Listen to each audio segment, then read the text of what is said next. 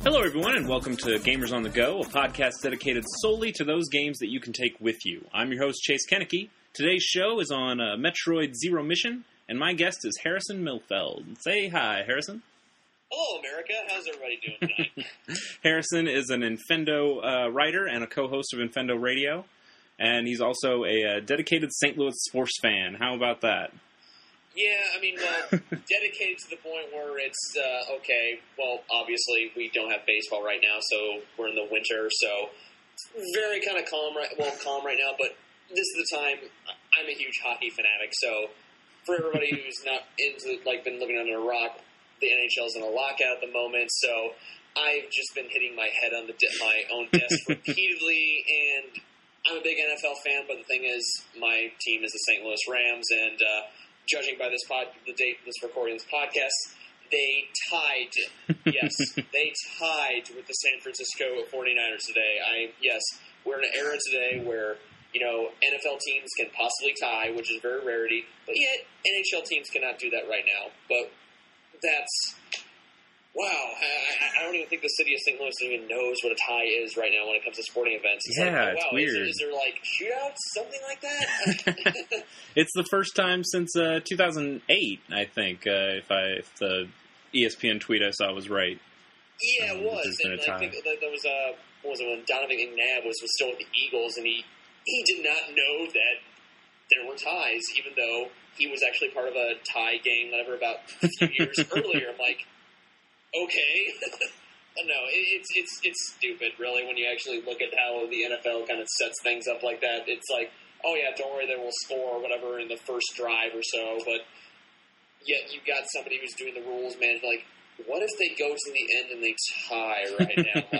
Don't worry, that happens rarely, whatever, but today was not the case, but today I really needed a lot of hard drinks pretty much after that game, thinking, this is my life as a St. Louis Rams fan. So, but hey, we're also both MU fans, and MU tried their best to tie yesterday, but went to 4 overtimes in their football game and won. Yeah, it did. I mean, and I said this to myself. Well, I was working during that whole game, whatever, and I said to myself, I was talking to my coworkers. Most of my coworkers are big hockey fans or big football fans. Good little group to talk with. I mean, there's usually that small group that likes soccer, but that's a different kind of category to get far into. And I said to my group, you know what, if for some, this is hypothetically speaking, if college football overtime and NHL playoff overtime somehow just mated and had a baby, it would be the most stressful yet awesome thing in the world. I mean, when I was actually part of when the Blues were playing the San Jose Sharks in last Stanley Cup first round of the Stanley Cup playoffs, I was at their game 1, and it went straight into overtime. So basically, I was sitting with a friend of mine, and just the entire time I'm sitting there just rocking back in my seat because, just seeing every shot that went straight to goal, you're just sitting there just biting your tongue and holding your breath, in that, and it's just there's no stoppage in time, whatever, because when you actually have a game on TV, there's no commercial time. It goes on unless there's a stoppage in time. That's right. it.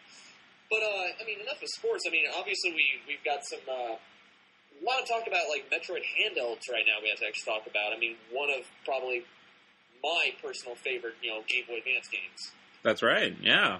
So Metroid Zero Mission, just to kind of give us the good overview, and we can go from there. This was a GBA game, like Harrison said. Came out in February 9th of 2004. Made by Nintendo R&D 1, who I'm at least a big fan of, and I'm sure Harrison is too, based on their previous work of Super Mario Land and the Wario series and Balloon Fight, and just most Nintendo franchises that don't have Mario in them, save for the Game Boy ones, it's Nintendo R&D 1. Essentially, yeah, when you look at Nintendo R&D of what their body of work, I would list them up there as far as like, developers say like Valve, as far as like companies like, hey, they can't do any wrong. Mm-hmm. That's what I feel like as far as how perfect in their game development and how they put their development teams into actually making these games, like putting a gaming mechanic, like, okay, how can we build across this? And that's the thing that I really just got fascinated by, like, Nintendo's R&D development companies, development teams. It's just so many of the industry's best people have worked in those areas, and, some of you are there and then left, and it's really amazing how they've actually done so well. It really is to this point in time. Mm-hmm. And sadly, they are no more. Well, not in their current form, at least. In 2005, I believe, Satoru Iwata, the president of Nintendo, combined Nintendo R&D 1 and R&D 2 into Nintendo SPD, which basically kind of does the same kind of things. And some of the people stayed on, and some people left, but they got a little bit of a shakeup, and now they're working on more portable kind of stuff. So they're in charge of like Rhythm Heaven, and are working on lots of little smaller eShop things. So still kind of cool stuff, but none of the big names that you kind of saw with Super Mario Land or Wario or Kid Icarus, those kind of things. It's more, like you said, it's more of like combining all these groups together as far as just lumping everything. Well, not lumping, but just spreading everything out. I mean, I think during that time, Nintendo had opened up their Tokyo development office there, which they were responsible for, what was it, like Donkey Kong Jungle Beat for the GameCube, and then later on the Super Mario Galaxy titles. So, it's that itself. I mean, I don't blame Iwata actually trying to do something like that as far as like lump everything together. I mean, it's changing times as far as when it comes to development teams in Nintendo. Yeah, definitely. Let's see, other things about Metroid Zero Mission. It was directed and co-created by Yoshio Sakamoto, who got his start making pixel art for the Game & Watch port in quotation marks, of Donkey Kong, and then he also did pixel art for Donkey Kong Jr., the arcade version. Wait, how can you get a port of a Game & Watch title? Yeah, I'm sure it was just that little 2-button jump over a barrel thing. I haven't seen any video of how Donkey Kong plays on a Game & Watch, but that'd be really cool to see. I could just see like the dev company like, okay, we don't really have much time to actually make a really difference in this Game & Watch title. How can we do? Do the same thing? Yeah, gotcha. basically. Fresh coat of paint, there we go. Done. Oh, man, but those Game & Watch titles were kind of like those Tiger Electronics things. I never had a Game & Watch, but that was kind of our U.S. equivalent. I as much fun as I had playing with those things, probably, I mean, I know when Jurassic Park came out, I had one of those like Tiger Electronics ones, and just, I always found out how difficult they were at the age I was playing them, and so much fun they were, but now I look back and I'm like, wow, if I could go back in time and tell my 6-7-year-old self, like, why did you waste $25 on that thing that only has, like, 5 levels, you can get this done in 10 minutes. Oh, wow, I'm done. Mm-hmm. How easily we were entertained. I remember I had a Mighty Morphin Power Rangers one, and then like a couple pinball ones. I don't even like pinball that much, and I don't know why I'd want to play it on some Tiger Electronics thing that was just so terrible. That awful. I feel like pinball really difficult on that. It's just like the weight. Well, I don't know. They say frame rate on a frame rate on a LCD screen Tiger Electronics toy. It's like you just hit the ball. It's like yeah. It was a flipbook kind of thing. Yeah, basically, and it was terrible. And I, for some reason, played it all the time. Hey, what they were designed for is like, hey, they kept you occupied. And then at that time when those things were released, I think the general consensus in my classroom was like, hey, the kids who had like that, what was it, the Tiger R Zone, not the R Zone, but the R Zone little headset that they had that was like the same thing, but it was kind of a quasi Virtual Boy little thing, but just really, really crappy graphics. Yeah. Actually, I shouldn't even say graphics as far as for LCD screens. Not really worthy for the title, but I would always say, like, wow, the rich kids would always have that. But in the end, you're just like, throw it out, you're done. What is this piece of crap? Man, why are we doing a podcast on handheld games? We should be doing a podcast on, like, old, crazy 90s toys. That's what we need to do.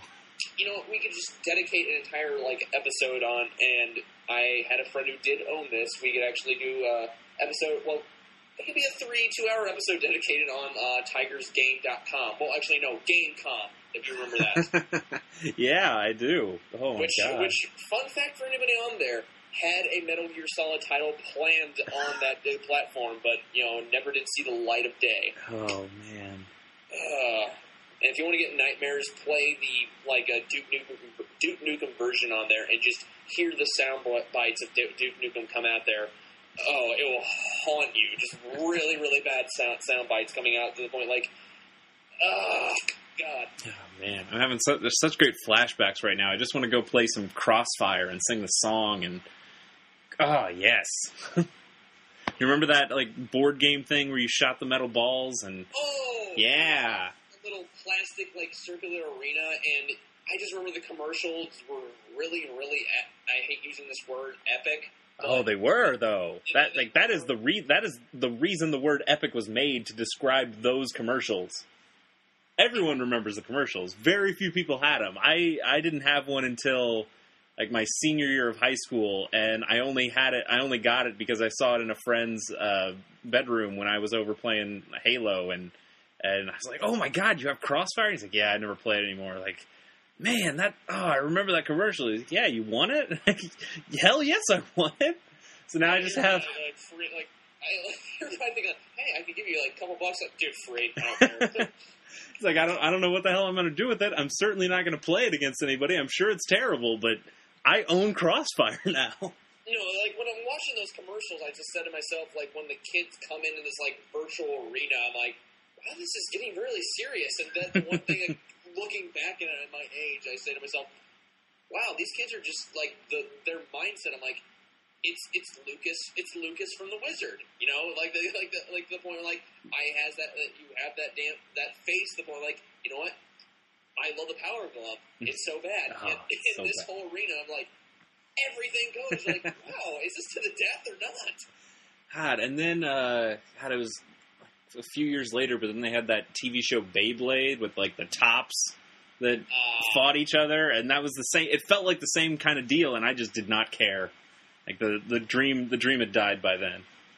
Oh man, 90s commercial toys like that. I mean, I long to go back to a day just hey, can I just spend an hour just watch a Saturday morning cartoon kind of marathon and just watch the commercials?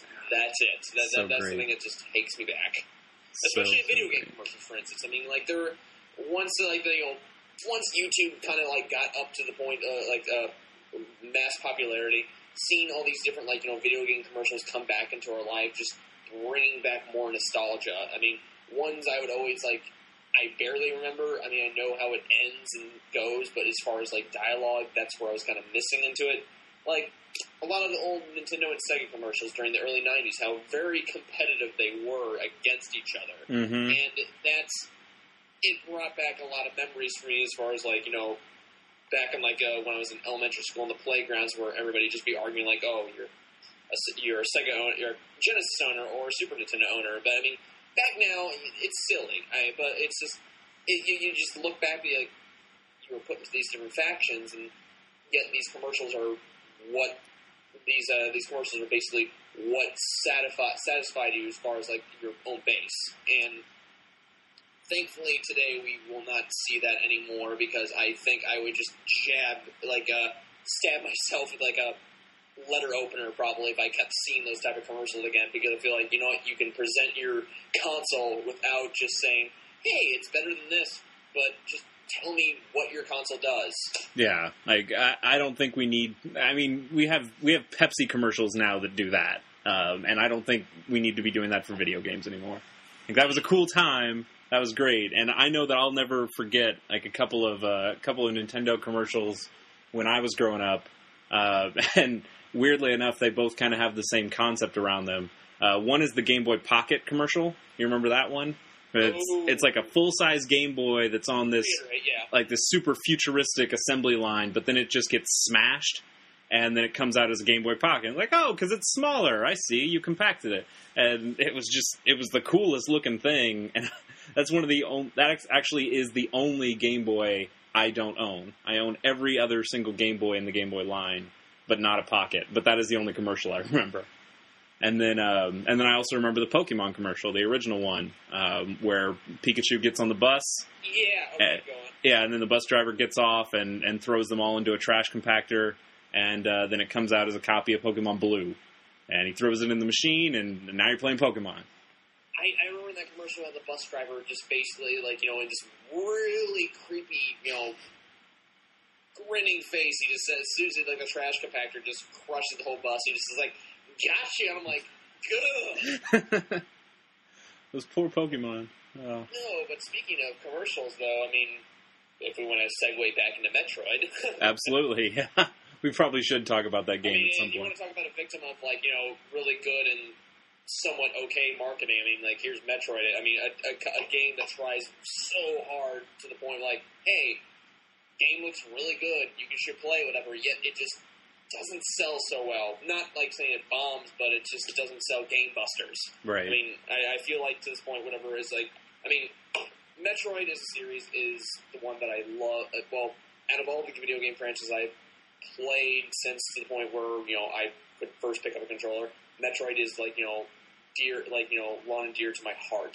And to this day, I will still put this up there as, like, probably my favorite video game series. I mean, Super Metroid was the one that got me hooked on the series originally, and then I kind of worked backwards, going from Metroid, then figuring out that, like, Metroid 2 was in the Game Boy, one of that. And at the time when I actually started playing it, though, it was really hard for me because I had to wait, 8 years for another Metroid game to actually come to me, to come to the masses.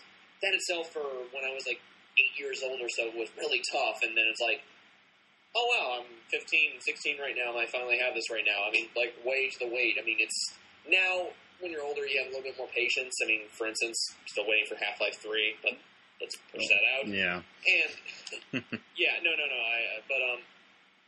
it's, there's a certain aspect to, like, Metroid just really grabbed to me. It's, as the fact, I mean, the most obvious was, like, you're alone. You're alone in this whole little, like, planetary area, just trying to, basically being the only hope of, like, defeating, like, different antagonists in the entire game.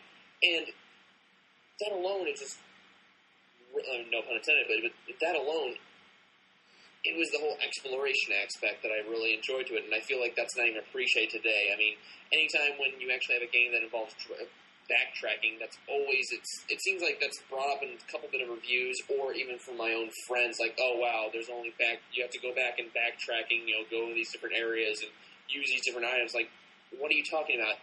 That's the best thing about it. I mean, you have that aha moment where you're like, oh, I can't go into this area, or I can't use certain item to get me across this ledge. That itself made me appreciate the Metroid series so much, and yet I feel like it's gone through its own little identity crisis, for better and for worse. Right. I mean, well, we had all these 2D Metroid games up until the first Prime, and they had their own unique style, but I think it was probably getting a little stale, which is why we didn't get a Metroid game for the Nintendo 64, right? After Super Metroid, that kind of was the pinnacle. What do you do after that? Yeah, I mean, like, I remember when, I was a subscriber for, like, Nintendo Power, and they would always list, as far as upcoming games, like, Metroid 64 on there, and, I'd just be getting so excited for it, but it never came to be. But Shigeru Miyamoto was actually quoted at one point, I think, right in the middle of, like, right before Metroid Prime was in development. Shigeru Miyamoto mentioned, like, and I'm paraphrasing on this one, saying how, like, they had concrete ideas, they never really had any concrete ideas how, a Metroid game would work in 3D as far as the N64. And, as far as the ideas that they were trying to put forward, they just never had enough time to actually put it on the whole console, which I believe, in hindsight, was a good decision, because I don't think if you would have actually put the ideas of a first-person, like a Metroid, on a 64, it wouldn't have worked, but also I don't feel like a third-person view for a Metroid game would not have worked as well. I mean, there's a certain series, like Zelda, Mario, that transitions so well into, like, the when you see in 2D, like when you see as far as a 2D sprite, and you see go into the 3D world, you know, like, okay, this can enter really well as far as like a good transition. And I think they just didn't see that with Metroid at first. They knew that they had to like cut some corners and find a way, like, okay, how are we going to do this without being a colossal failure? Right. And I think Nintendo had that struggle with a lot of Nintendo 64 games. Like, we mentioned that Mario and Zelda both had good transitions, but then you get something like Donkey Kong that might not have been as good as those previous games. I know there was a lot of...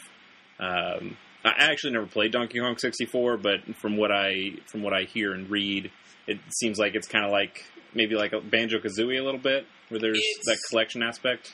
Yeah, it's essentially that. Whatever. I mean, you have the basic, like, you know, like it's good as far as like platforming aspects, but it has that tried and true, rare, like collectathon gameplay, and yeah, that's what turned me off for that. Whenever like that when that game was first released, because I couldn't tell myself like, okay, was I playing Banjo-Kazooie or, you know, a new Donkey Kong game? Mm-hmm. And even with something like Kirby is still stuck in 2D, and they haven't even tried to make that transition.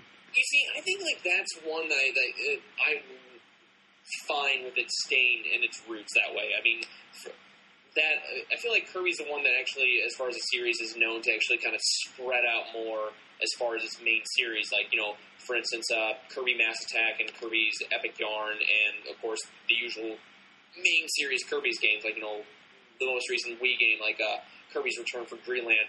You know, those three different gameplay styles, yeah, maybe similar, but they actually kind of spread out as far as like gameplay and like art style.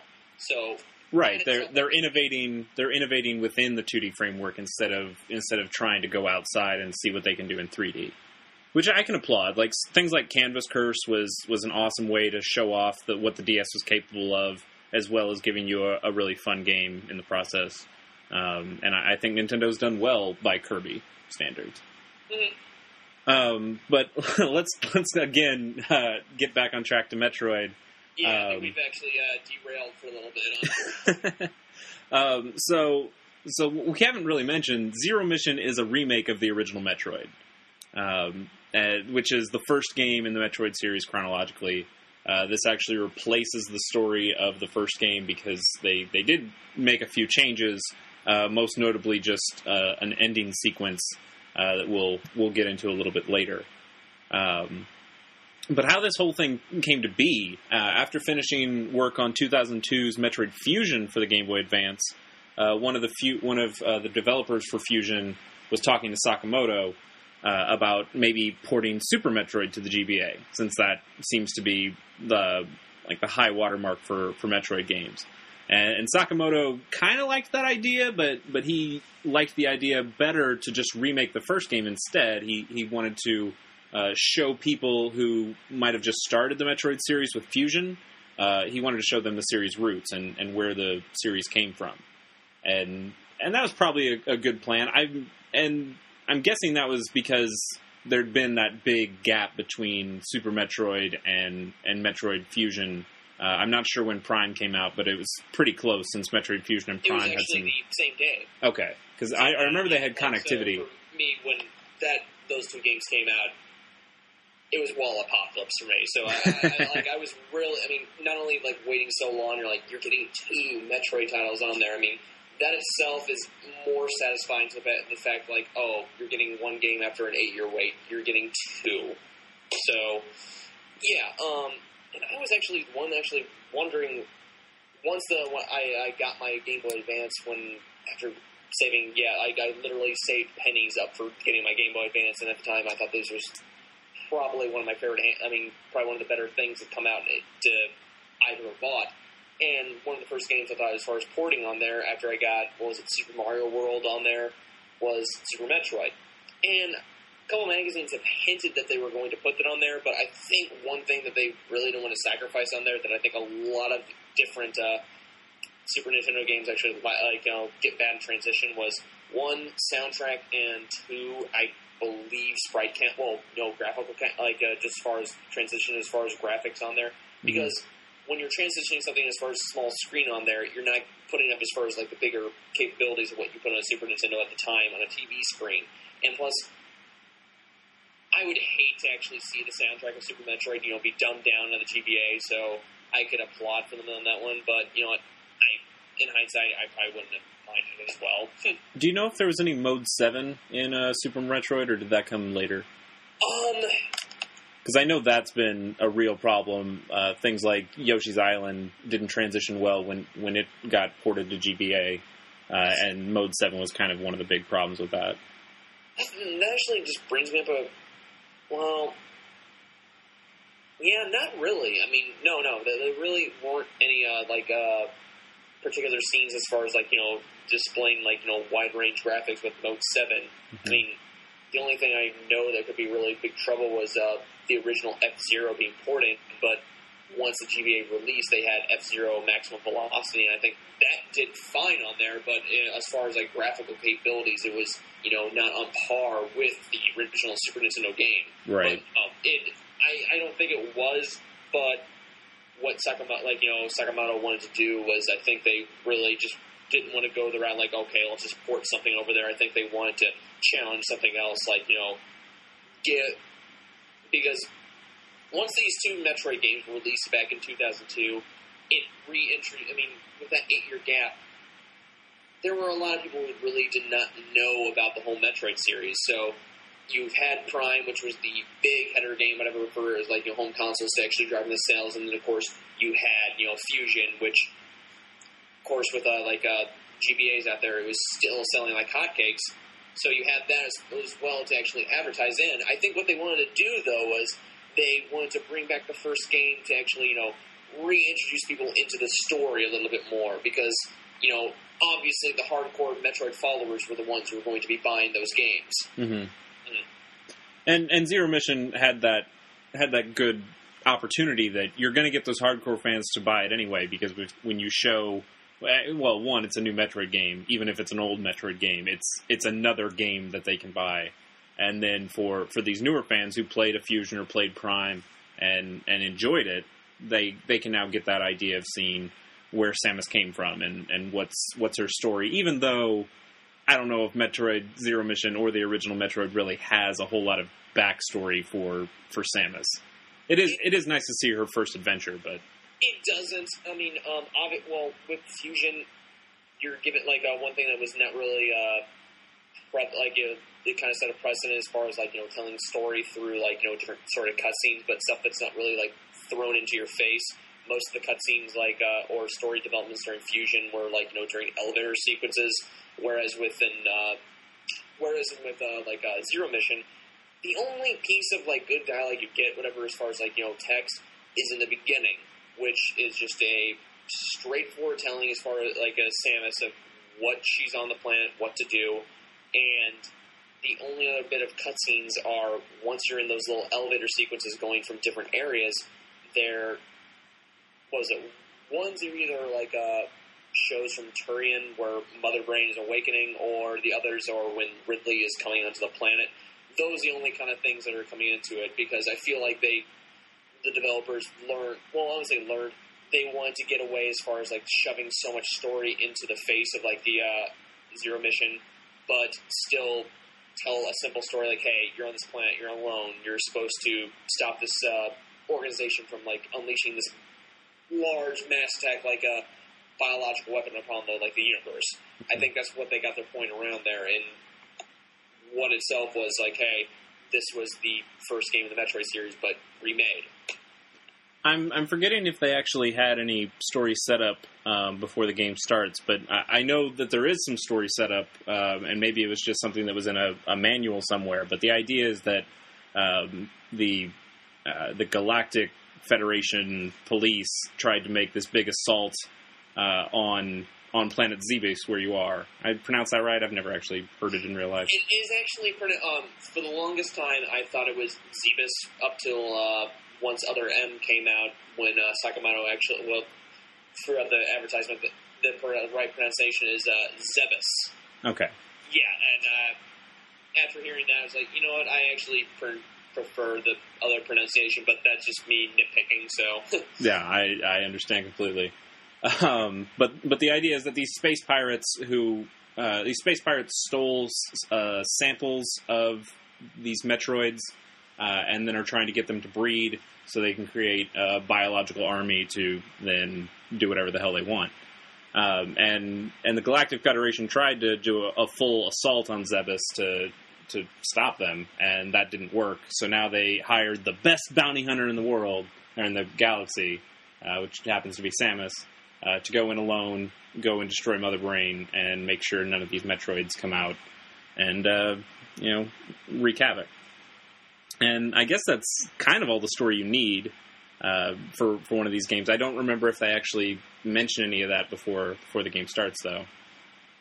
Well, as far as Zero Mission, okay, once you boot up the game, it's just kind of like short little sentences, whatever, saying, like, mission, go to Planet Zebes to eradicate all Metroids and stop the mechanical organism Mother Brain.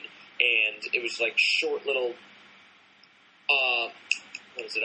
little art pieces on there, like, to describe things that are going on. And, yeah, that was all you had on there. I mean, not to say it was bad in any, like, sense, whatever. It's just the fact that I think what the developer said, like, hey, there wasn't really much of story. I mean, there's a big story as far as to unravel with the original, but let's not try to, like, stretch this out too much. But, I mean, all the other nods you probably see on there, like, the hardcore fans would probably see. I mean, getting more, like, later on to the show. Mm-hmm.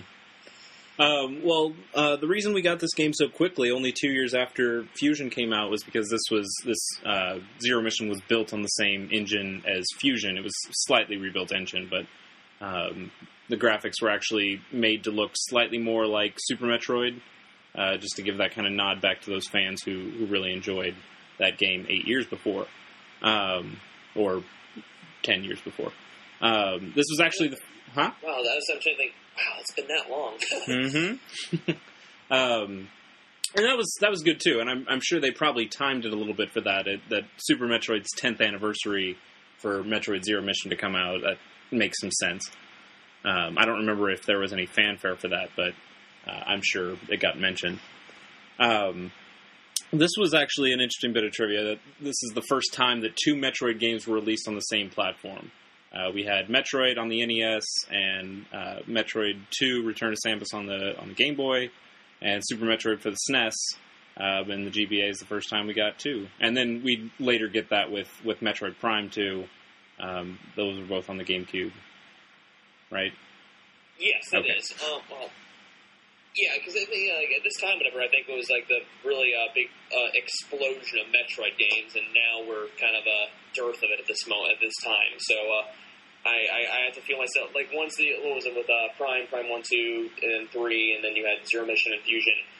I feel a little spoiled. I mean, as a fan, I was really spoiled, and then you kind of realize, like, through the whole economic business of it, like, yeah, we're not getting that many anymore, but one thing I actually liked a little bit more, I mean, not to talk too much more about Fusion, was one thing I did enjoy about Fusion, though, was obviously, giving a bigger return to, a 2D Metroid that I long and grew up with.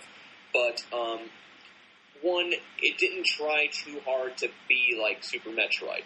That was one thing I liked about it. I mean, and what I mean by that was trying to recopy as far as, like, different sequence after sequence. Like, okay, beginning we have to have a escape sequence.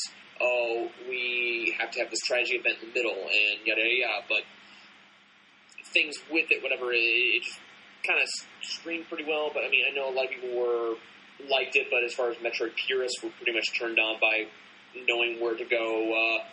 In what certain, like, being told which areas to go to, because that's kind of goes against Metroid conventions, which is like, hey, you've dropped in this area and you have a map, and just go from room to room, find either, like, hidden blocks or hidden walls or whatever doors that you have to use as far as, like, what weapons can access it from this area, which is the, like, tried and true Metroid method. But transitioning from, like Zero Mission, though, like you said, it was a far more like a better like a graphical system, whatever. The system that they put into this game. I mean, the game itself, like compared from Fusion and Zero Mission looks better on paper. Yeah, better than Fusion. And I will say, as far as like the sound department, this is one thing I like that the GBA version, that Zero Mission did a lot better. It was they've upped their sound card a little bit more and made the music a little bit more. I wouldn't say memorable, but sounding so much better. To the point, whatever. I mean, I felt like there were so many different tracks in Fusion that I felt like that came out really flat. Yeah. So getting into kind of the more stuff about Zero Mission here, being a remake, the challenge is how much do you actually remake the game verbatim? That's not the right phrasing, but you get what I'm saying. And then how much new stuff do you bring? We have all this updated technology. Yes, we should bring the graphics up. Yes, we should actually include a map now. The original Metroid didn't have a map, and it's one of the reasons I really don't enjoy playing that game at all. My days of actually playing that game, I had graph paper. I literally had graph paper mapping out. Because at the time I did not have a subscription of Nintendo Power, or the older versions, because that was one thing, for anybody who had a subscription to Nintendo Power, if you had, areas that you knew you did not actually, you had no clue about, that's your go-to thing you went to. And once you open up, those first issues of Nintendo Power, opening up, as a kid, you look at that map of, Planet Zebes, and you're like, wow, I felt like a rat in a maze. I felt like a rat in a maze in that. Yeah. And I would use... here's two things that actually was bad about it was I would, like I said, I used graph paper to map out where I was going, and it worked half the time. I just didn't really know where I was going. But one thing about it, which Metroid was famous for, was the password system. And for those who don't know, Metroid was one of the first few games actually to implement a password system to load a certain portion of the game, whatever, as far as leaving your console on. And in the case of this, I would always, the password numbers were 20 digits or so I would have about, when I first played the game, though, I would have, about loads and loads of papers with different codes. So basically, when I would come back from, elementary school, okay, I'm ready to play. Is this it? Is this it? Nope. This is it? This is it? This is it? This is it? This is it? It was really frustrating. It was. Yeah. I'm sad to say I've never had the experience of making a map with graph paper. I always feel like that's one of the things that I've missed out in my gaming time. The reason why I enjoyed making it through graph, though, is as a little kid, one thing I got really interested in was cartography. Mm-hmm.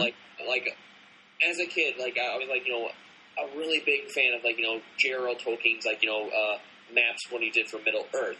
And as a big sci-fi fan, growing up with Star Wars, Star Trek, and even the X-Files, and not to say this actually pertains to X-Files, but just J.R.R. Tolkien's maps really kind of inspired me to as a little hobby I did, when I always get my work done in elementary or whatever and I had free time, I would just grab a little piece of paper or graph paper and I just draw little fake imaginary maps of different worlds that I would make up. And once I was actually to get the original Metroid in, it kind of came as second nature just to making these maps on there. Obviously it was hard for me to find where certain areas were, well, not areas, but certain items were, but just making them kind of came with ease for me because as a kid, one thing I would always draw these different maps was I wanted my imagination to kind of go that extra step, and plus I felt as a kid, I'm I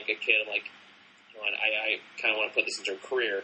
Obviously that was not the case because I went with a journalism career later on, but I had these things of maps of these different areas and just made little storylines out of it, and they were gone, later on. So how detailed were these maps? Do you remember? Did you actually put what kind of enemies were in there, or the types of doors that you needed? If a door required a missile to get through, would you mark that somehow? As in the Metroid ones? Yeah. I did not really draw them as far as detail. My brother helped me out, trying to draw these things out, but we never really actually put, like, okay, there's a door that you use for super missiles, or there's doors for just regular missiles, or there's ones you have to use to traverse through, like, the morph ball. We didn't do that because, I don't know, we just really weren't that, as far as detail as on that one. I mean, I guess we just weren't really smart enough for the curve on that, but it was more than to the point where, like, hey, if we're going to not to backtrack too much as far as the game, because there were so many different points where we did not know where we were going to the same area. Like, okay, what are we missing? And we realize, oh, you're supposed to go a certain amount of length up in this corridor or this shaft. Yeah, I mean, the few times I've actually played it, and I've never owned the NES version, but playing it through the Ambassador system on my 3DS or in other means, since I've had no graph paper and I've had no experience with this game before, I would run to the right as far as I could, and then I would go up or down, and I would just keep going as many times as I could until I got to the end. And that's a terrible way to do it, because I would always get lost and never know where my breadcrumb trail. Since you didn't have anything like that, just get lost. No, I will say though, this is, I mean, as revolutionary as the game was at the time it's released, it hasn't really aged well. I mean, it's not like a game like, a Super Mario Brothers or Legend of Zelda where it's timeless. I mean, this is not to say it's bad at this point, whatever. It just doesn't have that same feel as when it was first released. At this point, whatever, I mean, going back to it, I mean, you kind of see its flaws. Like, okay, a pause menu with a map system would have probably easily worked this time if they would actually put more time into it. That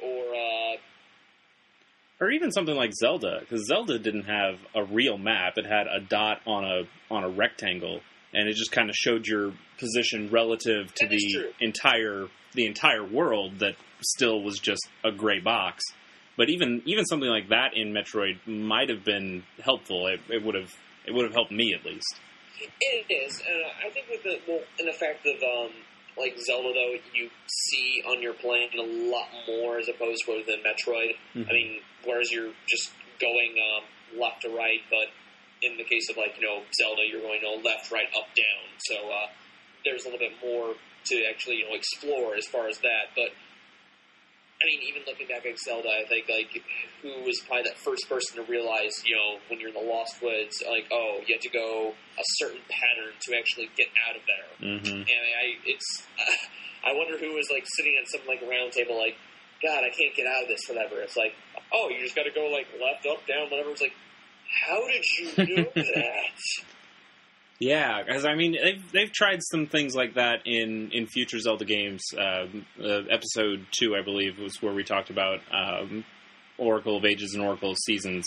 I believe it's Seasons that has some kind of Lost Fairy Woods, but they give you hints like where a stump goes, or having a rock on a certain thing tells you that's the direction you need to go. And if you didn't know that, I mean, it's not something you would specifically know as soon as you got there. But by playing it a little bit and finding out, you kind of get that little bit of emergent experience there where you go, oh, well, that's where the stump is, and the stump is telling me that I need to go right now. I just had to pay attention a little bit more. That's one thing I actually missed about games back then. I mean, whereas now you have so many tutorials telling you where to point where you are, you never really have those aha moments anymore. Well, you have them still in certain Zelda titles right now, but you just really don't have that, oh, I get it kind of moment. Yeah, I feel like there are a ton of games right now that give you a square peg, and then you go, oh, well, there's a square hole. And that's not really an aha moment. That's putting a square peg in a square hole. Mm-hmm. Okay, so when we're talking about the differences between Zero Mission and that original Metroid game, we've gone over Metroid pretty well. Since I've never really played much of the first one, and I'm assuming you have, being that you have been talking about all these maps and things. All these very detailed graphs. It's why did you do that?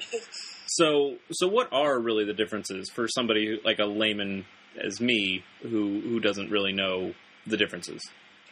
Well, with the case of Samus, this with Zero Mission. It was first introduced in this because as opposed to, like, for the first Metroid, like the first Metroid right now, going in, blind, you didn't know who this character was as far as Samus. You didn't know if it was, like, human or robot, but even if you did know the human, I think it was general consensus was like, okay, this is a guy. In the manual, it actually says him. Yeah, and him, and which was actually brilliant marketing by Nintendo, by the way. Well, brilliant way of hiding this by Nintendo. Which, right. Well, Nintendo of America. In Japan, they have gender-neutral pronouns, so they got past that with that. So it was Nintendo of America's localization team that actually had to go in and go, oh, right, this is something we need to make sure we hide and cover up. So let's just call him a man, and players can find out in the end.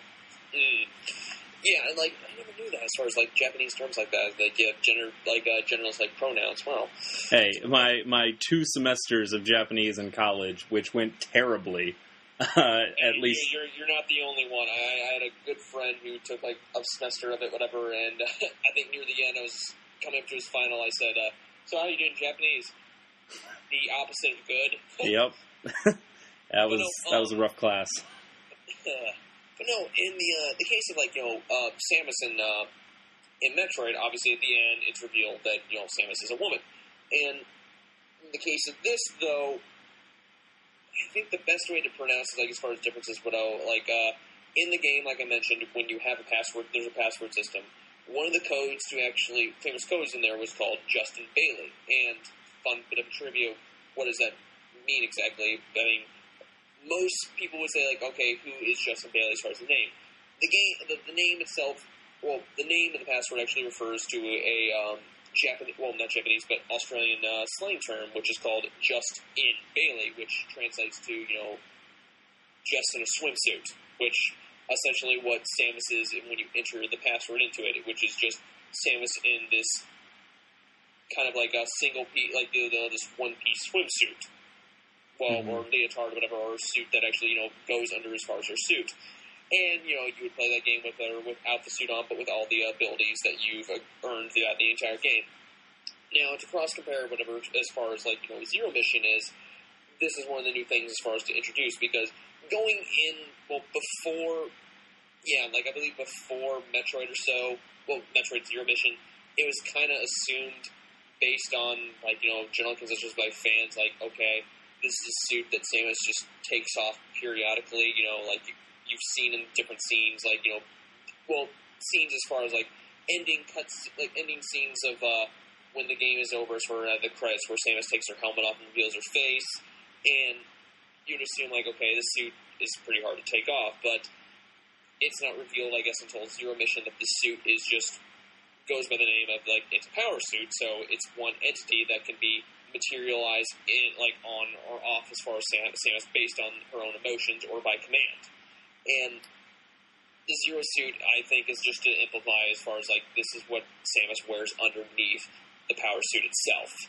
And I think, that's all I could give to it. Sure. If I could get just slightly nerdy for a second. Sure. I was reading some Metroid Wiki stuff just in preparation, and was reading specifically about the Justin Bailey code. And another theory that people have is that the actual codes that Metroid works off of has these weird variable things. So the Justin Bailey thing really, the theory is that it has no significance. Maybe just somebody put it in as their name and it worked, because it's Justin Bailey and then a bunch of dashes. Like you mentioned, it's a 20-digit password. I'm pretty sure I'm right on that. But the idea is that when you put in these different things, that they will change the variables. So Justin Bailey gives you like 255 missiles and puts you in a place. I don't know if it starts you out at the beginning or if it puts you in Brinstar or somewhere, because there are other codes that you can put in, and I don't remember any of the other codes that they mention as examples, but other codes you can put in to have Samus in her Justin Bailey suit, but at the beginning of the game and with none of the stuff, none of the items or anything like that. Or there's codes to put Samus in her power suit in different parts of the game starting out. So another theory is just that it's kind of maybe an accident, but the Justin Bailey thing got spread virally through people, and then possibly like a magazine or something that really got a lot of steam. Yeah, that's where I first heard of it. Whatever. That's where I initially first heard of it, and like when I initially heard where the term like originated from, like when it was like I just found like, wow, you Australians, you have really nice, interesting things like as far as slang terms. I congratulate you for that. Yeah. So we were talking about, mentioned before that because Prime and Fusion came out at the same time, Sakamoto was able to put in some connectivity between Fusion and Prime. They were thinking about putting in some kind of connectivity for Fusion and Prime 2, but because Prime 2 was taking a little longer and was going to end up having too much of a gap, and they were also kind of under a bit of a crunch with Zero Mission trying to get it out during the 10th anniversary of Super Metroid. They weren't able to fit in any connectivity between those two games, but they did throw in some connectivity between Fusion and Zero Mission. There was a gallery showcasing a lot of images from Samus of Samus in Fusion, but those were only in the Japanese version of Fusion. So when you connected Zero Mission to Fusion, you got that gallery, so U.S. people could see that for the first time. And it told a little bit of her backstory and gave you. Let me just read off what I have from the wiki here. Also, images of her past are displayed graphically, telling her story from the raid of K-2L, her home planet, which is a really catchy name, and to her training with is it Chozo or Kozo? Chozo. Okay. It is Chozo. All right. So it shows off some of her training with that, too. So that's kind of... I mean, I always like it when developers will put in little things that reward players who've purchased multiple titles of theirs. Yeah. I mean, no, like, one thing I liked about when Fusion and the first Prime were released, whatever, like... for those who remember, like, the Game Boy Advance and, GameCube, like, connectivity that Nintendo tried to pass on for a while, but never really caught on.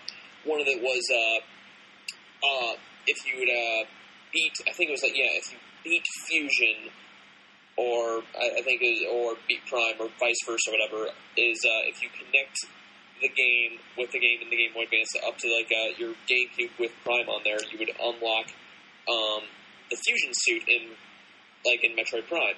That, and you also unlock, I think, the original Metroid as well. So that was one thing I actually liked about it. That was one thing I really found in an era where I did not get a bunch of did not know what DLC was. That itself was cool to me. Whatever. I mean, to actually kind of do a different playthrough with a different skin. And I never did unlock all the endings to Metroid Fusion. I mean, this was at the time when Metroid games switched away from okay, you will unlock the best ending if you finish this game by or was it a certain amount of time, whereas now it's okay, you have to collect all these different items to get the best ending, which I mean for a completionist, yeah, you'll like that a lot. But one thing that really I liked so much about Metroid when I revisited is I like to do speedrunning, and of course, Super Metroid has been known as the one game to actually inspire, the art of speedrunning. And I just never really, I don't know, I kind of ticked me off a little bit knowing that I had to get endings based on items as far as okay, obviously I was not trying to finish the game as fast as I could. It just, hey, if I finished it once and I realized, if I finish this game, as quickly as possible, I'll go back to it. It's always that once you finish it once and you go back and you realize where everything is. It's just with the case of trying to find the items. I just never really got into it. But as I say, with the different endings of Fusion, I never did get any of them. But once I beat Zero Mission, both on normal and hard difficulty, I unlocked all those different endings. And one thing is once I was going through them, it told these different pieces of Samus's history, that were either mentioned through the manuals of the games or through the Metroid Japanese Magna, which was released about a few years, about 5-6 years ago, but has been known as to be really good canon. And I like those pieces. I mean, it really just, not to say it fleshed out my character, like the character I love so much, but it really was nice to see stuff that, like, endings like that to actually show, like, okay, this is where her past is. Mm-hmm. Speaking of those different endings of Zero Mission, again, I was just reading some of the wiki stuff to get acquainted with it, since I only beat this game once, and I would find it hard, since it's not my style of game, to go back. And I really don't like being under pressure with time, things like that, which is the reason I like Pikmin 2 much more than Pikmin 1. But hey, I'm the same way. Whatever. I mean, I love the first Pikmin. At the time, I thought it was a very innovative and nice little original piece that Shigeru Miyamoto put out. But its one big flaw to it was too short. Mm-hmm. But with Zero Mission, and I could be wrong here, or it could have been a typo, or something happened. So correct me if I'm wrong, or the wiki's wrong. But it had the time limits that you could get different endings with time limits. There was also some collection stuff that if you'd gotten 100% of the items and got the 100% complete, then you'd get like some other endings that also worked into the time. So if you had under so many hours with 100% completion, you'd get a better ending than fewer hours but less completion. I think you may be right on that one. I mean, yeah, you are. I believe you are right on that. Okay, but I think the ultimate ending is supposed to be if you are able to beat the game in, I think it might be under 2 hours, and you only have 15% of the items unlocked. Because then you'd have to do some real, I mean, the term is sequence breaking, or sequence. Yeah, as far as, like, breaking the game, kind of like one thing for an example, was like through Super Metroid, which was wall jumping, for instance, which was a very popular game-breaking mechanic that people would use to get to certain areas that Samus couldn't do, like areas that she couldn't even reach as far as, like, without a high jump, but yet you would just use a wall cling, or well, not wall cling, but just a game-breaking wall jump, which a lot of speedrunners would do. Mm-hmm. I actually watched a full Zero Mission speedrun just to see kind of the stuff that would happen. I watched one that was just beating the game as fast as you could, not worrying about completion or anything like that, or the percentage of completion. And it was a sight to behold, watching this person who obviously had played this game so many times, shooting wall pieces that I would have just walked right by and not even thought about, and putting bombs in places, and seeing just how the developers of this game had to make a world, almost like they made two worlds. Like, here's the world that regular people will play, and maybe they'll find a couple things going through this game, like they'll accidentally shoot at a wall and it will explode and open up a new area. But for the main part, they're going to be playing on the right path. But to watch somebody just do all of the secret stuff and get through huge portions of the game and fight Ridley before they fight Kraid, and just because the way they're jumping around the map, that was a sight to behold, and it really was. I mean, I can't do speedruns. The whole concept of it freaks me out, that you could play a game that many times and get so good at a single game like that to be able to play it in time. It only freaks you out. It's intimidating, because I tried to attempt doing one for, like, Super Metroid, just as, like, for the SNGs for a while, and I was like, okay, I'll do this, whatever. And about 5 minutes in, knowing from all the videos I did, I realized, yeah, I'm like 10 minutes behind right now. Yeah, I don't think I've actually attempted a run where I kept time.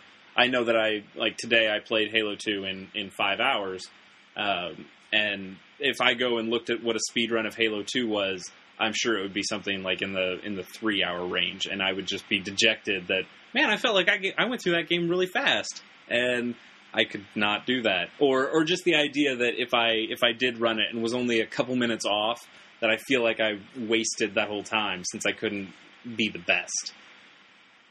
Because that takes hours.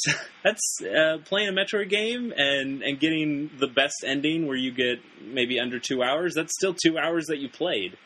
And it's not only just planning, but it's like, okay, kind of just like manuscripts upon manuscripts of just like, okay, this is where everything's going to be planned out as far as going in. I mean, not only that, I've seen speedrunners to the point whenever, like, they just lock themselves in the room, like, okay, no one bother them for, like, even for a phone call.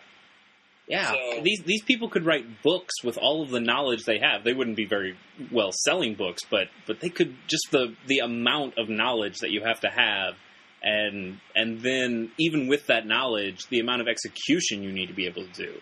The speedrun I saw, this guy actually made a couple of mistakes, and you know, over his 27 minutes of playing Metroid Zero Mission, he made 2 mistakes that cost him a little time. It was incredible. I could never be a player like that. That's far beyond anything that I can even comprehend. Oh no. Speedrunning is an art for, well, it is an art for those who are very dedicated, but also for the insane, as I like to say. I mean, not to say that is a very derogatory term to anybody who's listening to this who's a speedrunner, but I feel as far as, like, you know, putting yourself through that kind of, like, torture to the point where, like, okay, I need to break this, but yet, even if you make the most minuscule of a mistake, it's still, I mean, for, like, it's under a microscope right now. I mean, it's that big. It's that big a mistake. Yeah. So, back to kind of like the differences we were talking about between Zero Mission and the original. So the original ends with Mother Brain, right? That is the ending. Yes, the original was just you beat Mother Brain, and you of course go up the large, like, you know, vertical shaft. And, sorry, that sounds very dirty when I say that. Vertical as far as, like, you know, with a time like a 5-minute time limit to escape Zebes. Well, just the Turian plant, and then once you get to the top, it's, you know, end of the game. Right. And in the case of, like, Zero Mission, though, is you go through the whole spiel, whatever, like, but, well, one big difference as far as the beginning of the game is, you land, like, you know, well, in Metroid 2, we were shown Samus as, like, you know, bounty hunting ship, whatever, like, for the first time. We never did see that in the first Metroid, based on, like, you know, graphical limitations. Right. Whereas in Zero Mission, we do see that, whatever. I mean, we don't start out in that, but we do see a cutscene of it landing, and we, of course, you know, start in the beginning level, like, that we've known in first Metroid and Brinstar. You know, you go to the left, you get the Morph Ball, yada, yada, yada, find and say, like, you know, destroy all Metroids. At the end, you get into the ship, and, I mean, going to this game, though, I knew, it was like, okay, there's going to be something new after the eventual defeat of Mother Brain. I mean, they weren't going to just basically, like, hey, here's this new little remake, you know, with a fresh cut of paint. They obviously were going to actually go an extra mile as far as, like, to put more for the bang for the buck for this title. You're in Orbit of Zebes, I believe, and I believe at this point, you know, there's just a cutscene where Samus takes off her power suit, like, you know, takes off her power suit, and she's revealed in, like, her Zero suit. At this point, she's shot down by space pirates, and the next third of the game, you have to, like, you know, traverse through an area called, like, Trazodia, and, of course, the space pirate mothership, which, at the end of this game, whenever, I mean, sorry to get ahead of myself, when you actually do end this game, if, for anybody, like, you know, extreme players of Super Metroid, the area of the wrecked ship, that essentially is the area that you're in Zero Mission, like the space pirate mothership that you're in, because there's very subtle differences, like subtle nods to that area. Okay. Yeah, I get you. Yeah. And it was, I mean, the entire, like, well, through this game, which made it a little bit more memorable as far as, like, this other half, was you're playing this game as Samus with nothing more, with just a pistol. You're without the power suit, and it kind of goes through, like, a bit of a, like, you know, a Metal Gear, like, you know, a stealth, like, there's a lot of stealth aspects to this, whatever, where you're trying to evade, like, the space pirates. Now, of course, you can fight these things, but the pistol you have is meant to just not kill them, but to stun them. I'm guessing because it's not that very powerful. Yeah. But it is an area I actually kind of liked a lot of, like, a little addition to it, as far as, because I was not only on my toes, but a little bit as far as, like, you know, trying to conserve myself, like, okay, I'm just going to sneak, I'm not going to bother, like, shooting at these things, knowing as how fast they can chase me through doors. And here's the thing, you know, when you play a Metroid game, whatever, when you go through different doors, okay, none of the enemies follow you. That's not the case in this one. They follow you. Space bars do follow you in this game. Yeah, if you set off the alarm, they're just going to... And they're pretty quick, too.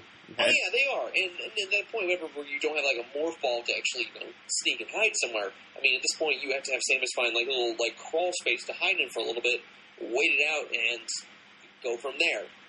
And it really was a bit of, like, the worthwhile experience going through it, because I was going into it thinking, like, okay, it's just going to be an extra area added before Mother Brain. I was pleasantly surprised when I was beating Mother Brain, and I went into it, and lo and behold, I'm playing Samus, but without the abilities that I was with to begin with. So that itself really made the experience a lot better for me. It's kind of like they Metroided Metroid a little bit, like at the beginning of Prime, where you have all your stuff and you start the game and then you lose all of it. Like that's that becomes like a very Metroid thing or something that other games do. But for them to to do that to you at the end of the game, it just kind of seems like a dick move. So it's like, oh yeah, did you like how we took away your items in certain Metroid games? Yeah, even though it got the game. Well, hey, here's your power suit gone. Here's a little pistol, actually, just like stun enemies. But the payoff is pretty good, because then you get the Varia suit. And would you like to talk at all about the Varia suit? I believe the suit that you get at the end... the suit at the end of Zero Mission you do get is the Gravity suit. Oh, is it called the Gravity? I thought it was Varia. The purple Gravity suit. Okay. Throughout the game, you start with the regular power suit, and then you get the Various suit probably later on, I think, after you beat... oh, you're right. Yeah. Raid, I think, unless... I don't know, like all the other games before the Prime and Fusion series came out, I knew where every item was going to be at. You know, I anticipated this one, I'm like, I always forget. It's just, I guess the placement for each one, it's like, I don't know, it's like, it just doesn't latch on to me as far as much. But, once you evade, you know, the mothership, you wind up into an area called Chozodia, which is, you know, the ruins of where the, Chozo, probably, like, where the Chozo have reside on Zebes. And at the end of this, what was it? Oh, I know, I keep forgetting, but it's like, there's this, like, hieroglyphics of, like, you know, the Chozo, but also of this warrior on there that bears a striking resemblance to Samus' power suit. Of course, it comes to life, and there's this giant orb, which has a reflection of yourself on there, and the test is not to shoot away from it, but also to shoot at the orb, not directly, but essentially, like, you're meant to avoid it, but if you keep shooting away, you're losing life, obviously, but it's meant to, like, you shoot at yourself as a test. That itself is, like, the end of it, and once you get into it, you get the gravity suit and all your other abilities which, by the way, forgot to mention this, throughout the game, you're, obviously, for anybody who's played Metroid, you have these Chozo statues that give you these items. That there are also these other Chozo statues, different in design slightly, but they give you these unknown items. Now, these items, once you collect them, they're not compatible with your suit early on, and it's not until once you complete this test that all these different abilities are on there, which include, the gravity suit, I believe the plasma, has a plasma beam, the screw attack, all these, famous, all these, renowned, Metroid items that, everybody's known and loved, come back to you. And after that, you go through back the Space Pirate Mothership and, battle through that, and I believe, you battle this, this earlier version of Meta Ridley that you fight in Metroid Prime, but, well, actually, no, it is actually a different version. It's a mechanicalized Ridley that you fight in fairly easy final boss battle, even on, like, hard mode, and after that, it's a setup of, like, self-destruct sequence, and you get to the end of the level, whatever, of course, you don't have Samus's ship, whatever, anymore, since it's destroyed, and you have to use one of the space products, like a ship, which, by the way, I'm sorry I'm describing this right now on there, but the Space Pirate ships on there, of course, they have the capsule on there, but, like, the capsule as far as, like, the control panel, well, the cockpit for to actually ride it. But for some ungodly reason, it has a tail, so once you see it riding out of, like, the shaft at, like, this, it looks like a sperm. Yeah, it kind of does. Even first playing that, I thought that was one of the worst designs ship. Once it just starts going through, I'm like, are you serious? I wonder if that even entered into their minds as they were making it. I can't believe that it would have. It's not just that, but the tail was wagging. I'm like, why? And I'm thinking, like, is there going to be spherical, like a large sphere that this thing's going to crash into, and then it's like, life, there we go. But no, like, those little different, like, those main changes as far as, like, to, differentiate, like, this game from being, like, okay, just a remake with a fresh coat of paint, but with something, like, detailing, like, what actually happened as far as, like, after Samus, after Mother Brain. These are things I liked about as far as, like, giving this, like, game as far, like, okay, we just can't, like, remake this game with, like, new little bosses, new little areas, and, like, redesigned bosses. We have to add something new to it. I mean, obviously new areas were to it, but, I mean, I really like the aspect of the point, like, okay, you put this new gameplay mechanic of how to control Samus, and as fun as it is, it was just something else actually to flesh our own story that I really liked a lot. I mean, that itself is like, I really wish they could, I hope one day, I mean, I hope and pray they do one day for, like, for Metroid 2. Yeah, that would be really cool. Would. I mean, I would love to see, I mean, obviously, like, Metroid 2 right now is available on, like, the 3DS, like, virtual console, but I would really like to see, like, a new remake for it, whatever. I mean, refine, like, the gameplay mechanics for whatever that were kind of make the game a little bit more outdated and a little bit sluggish, but also just make it, like, a bit of that paint, like, that idea that, that mechanics that you had with Zero Mission, and I feel like that would sell a lot more. I mean, it would just get more people to realize, hey, this is a forgotten Metroid game. People for, like, tend to, like, overlook. Yeah, definitely. I feel like that one is the most overlooked Metroid game. And it'll definitely get its own show once I finally get around to playing it and enjoying its majesty. Once I get converted to a Metroid fan. It may not be the best one to start out with, whatever, but I guarantee you, whatever, once you get past that, as far as, like, with the first Metroid, trying to traverse yourself through these different areas, and you're knowing, like, okay, I don't really know where I'm going, in circles, but once you get into Metroid 2, obviously slower, but also introducing new things to the series, it's nice, and then the payoff works once you get to Super Metroid and you realize the grand majesty of the series, what it was trying to accomplish. Which, of course, was, a game can be very, I mean, a game itself is like, an action game of that, like, caliber can be very fun with, with backtracking, even with, like, no other, like, a secondary protagonist to actually do to, like, to latch onto. I mean, it's just yourself.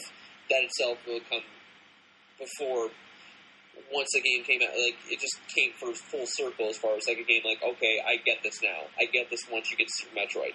Mm-hmm. All right, I got a question for you. So with Zero Mission being the remake, are the maps perfectly similar? Are all the items and all that? It's just, I'm trying to figure out how I would put this.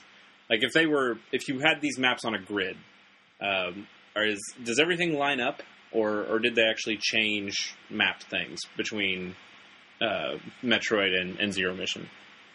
What I can, like, muster up, whatever, yes, there are similar, like, as far as length, as far as length And as far as like the corridors and where everything's matched up, yes.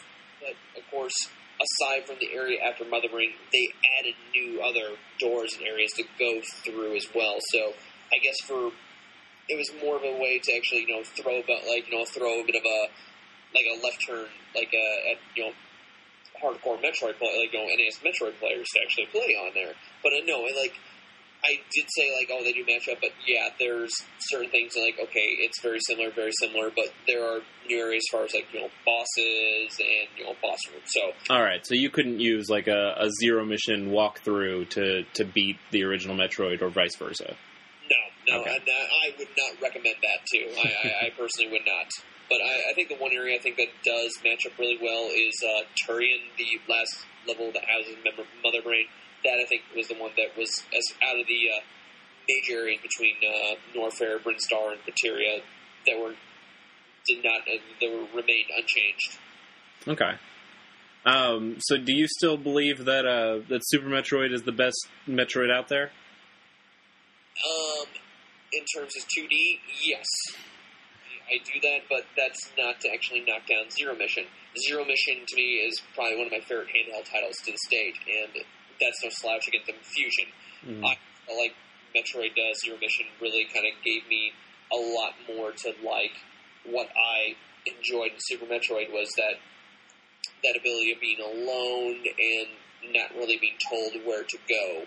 I mean, again, not to dig up so much in Fusion Fusion was a nice return to what made Metroid great in the 2D perspective as far as when it came to exploration, but it just felt very linear in Fusion, whereas in Zero Mission, yeah, there was where you had those points where you had the Chozo statues, which you would roll to a more ball mode, and it would point you to an area where you would go, but it would not necessarily map everything out for you. It would just hey, this is the part of the map where the next objective is, so you have to find it out yourself how to get there.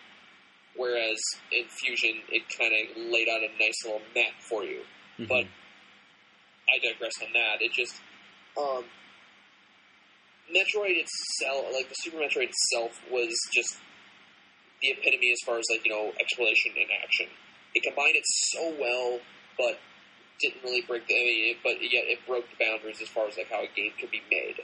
And not only that, its soundtrack was so good. I mean, there were times where, if I even get bored, I'll look up YouTube clips of the soundtrack just to listen while I'm, doing my own, writing or work. But it's hard for me, actually, to, put in order as far as my favorite Metroid, because it's been a constant battle between Super Metroid and Metroid Prime as far as my favorite games in the series. And even for my favorite game all time, those two games battle out, even between Half-Life 2, for that. But it's... The one thing, another thing to take away for Zero Mission was I felt like it was a cleaner experience. A cleaner experience that Fusion had. Yeah, I'd agree with that. It's having that kind of, that remake of the original that you're kind of starting out, and it kind of feels more, it feels traditional, where Fusion tried to go out and do some different things and innovate a little bit, that was kind of... that Zero Mission feels comfortable if you've played Metroid games before. It does.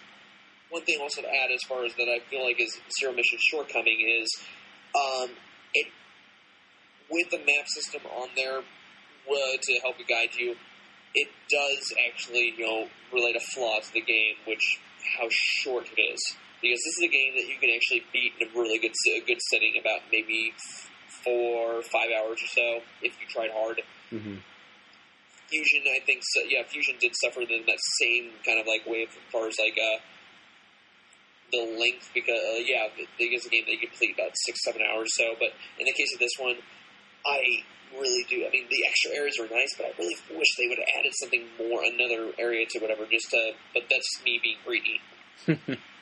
All right, so why don't we talk a little bit about the legacy of Zero Mission, which kind of gets into the legacy of the rest of the Metroid series. You mentioned much earlier in the show that this is kind of during this big Metroid boom that we had during the GBA and GameCube eras, at least. where we got Fusion and Prime at the same time. Then we got Zero Mission. We got Prime 2. Then even with the Wii, we were still kind of riding that high with Prime 3. And then it kind of started to die out a little bit once we got to Other M. And I think part of that is just Other M wasn't a really great game. Am I right in saying that? Well, I'm one of the few people that actually did not... Well, let me explain my short sayings on Other M. In general, it was a missed opportunity. It was a missed opportunity as far as, like, when it came to storytelling and as far as to fleshing out Samus's backstory. I mean, I really did find the attacks against Samus's voice actor kind of really unclassy as far as that. I mean, well, looking at her, I felt like her voice fit. It just mattered as far as, like, her delivery just did not do as well. And that, you're just going off, Sakamoto's script. And I think the difference between that as far as, I feel like the people at Retro Studios, the guys who developed the Prime series, could tell even a better story than what Sakamoto could do. I mean, the story in Other M just felt very too like a Japanese anime that you just really just didn't care much about. And that, I think what they wanted to cater as far as this game was, because Metroid, the series itself, is not that big in Japan. The series is only big in North America and Europe. And I think what they wanted to actually recapture, though, with this one was, obviously the game was, it was a 3D game, but there was instances where you're on a 2D plane as well, like, with controlling Samus. I think what they wanted to do was, recapture that as far as those Japanese gamers that remember the old Metroid title, because I feel like even after that, they forgot all these other games existed. And that, it's a control sequence, whatever. I mean, when you were just using just a regular Wiimote, like, held horizontally, held horizontally just to control Samus, which I felt like that was one of its big shortcomings there, was, like, its control scheme. I felt like it's something that actually could have benefited with a Wiimote and a nunchuck. Mm-hmm. And I think at that point, I wouldn't say it did.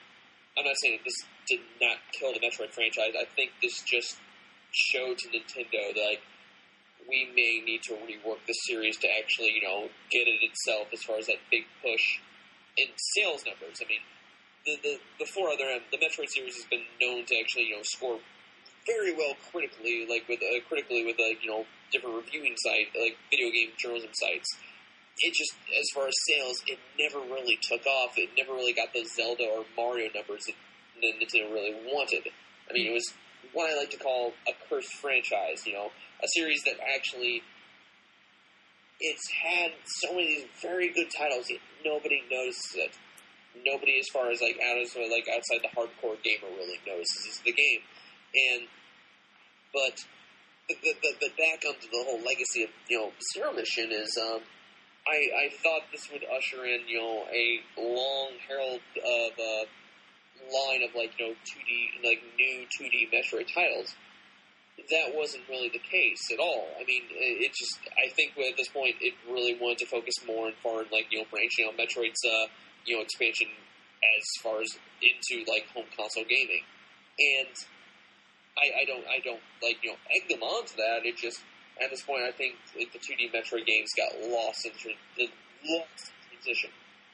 Well, to your point, I feel like Metroid is kind of I guess the term would be something like a blue-collar franchise where it really has to earn its sales by making good games. And traditionally, they've done very well, but for something like Other M that might not have lived up to the legacy of the previous games, that one didn't sell as well. And it also didn't have the push of awesome new hardware stuff. So like Fusion got good numbers because the Game Boy Advance was really big.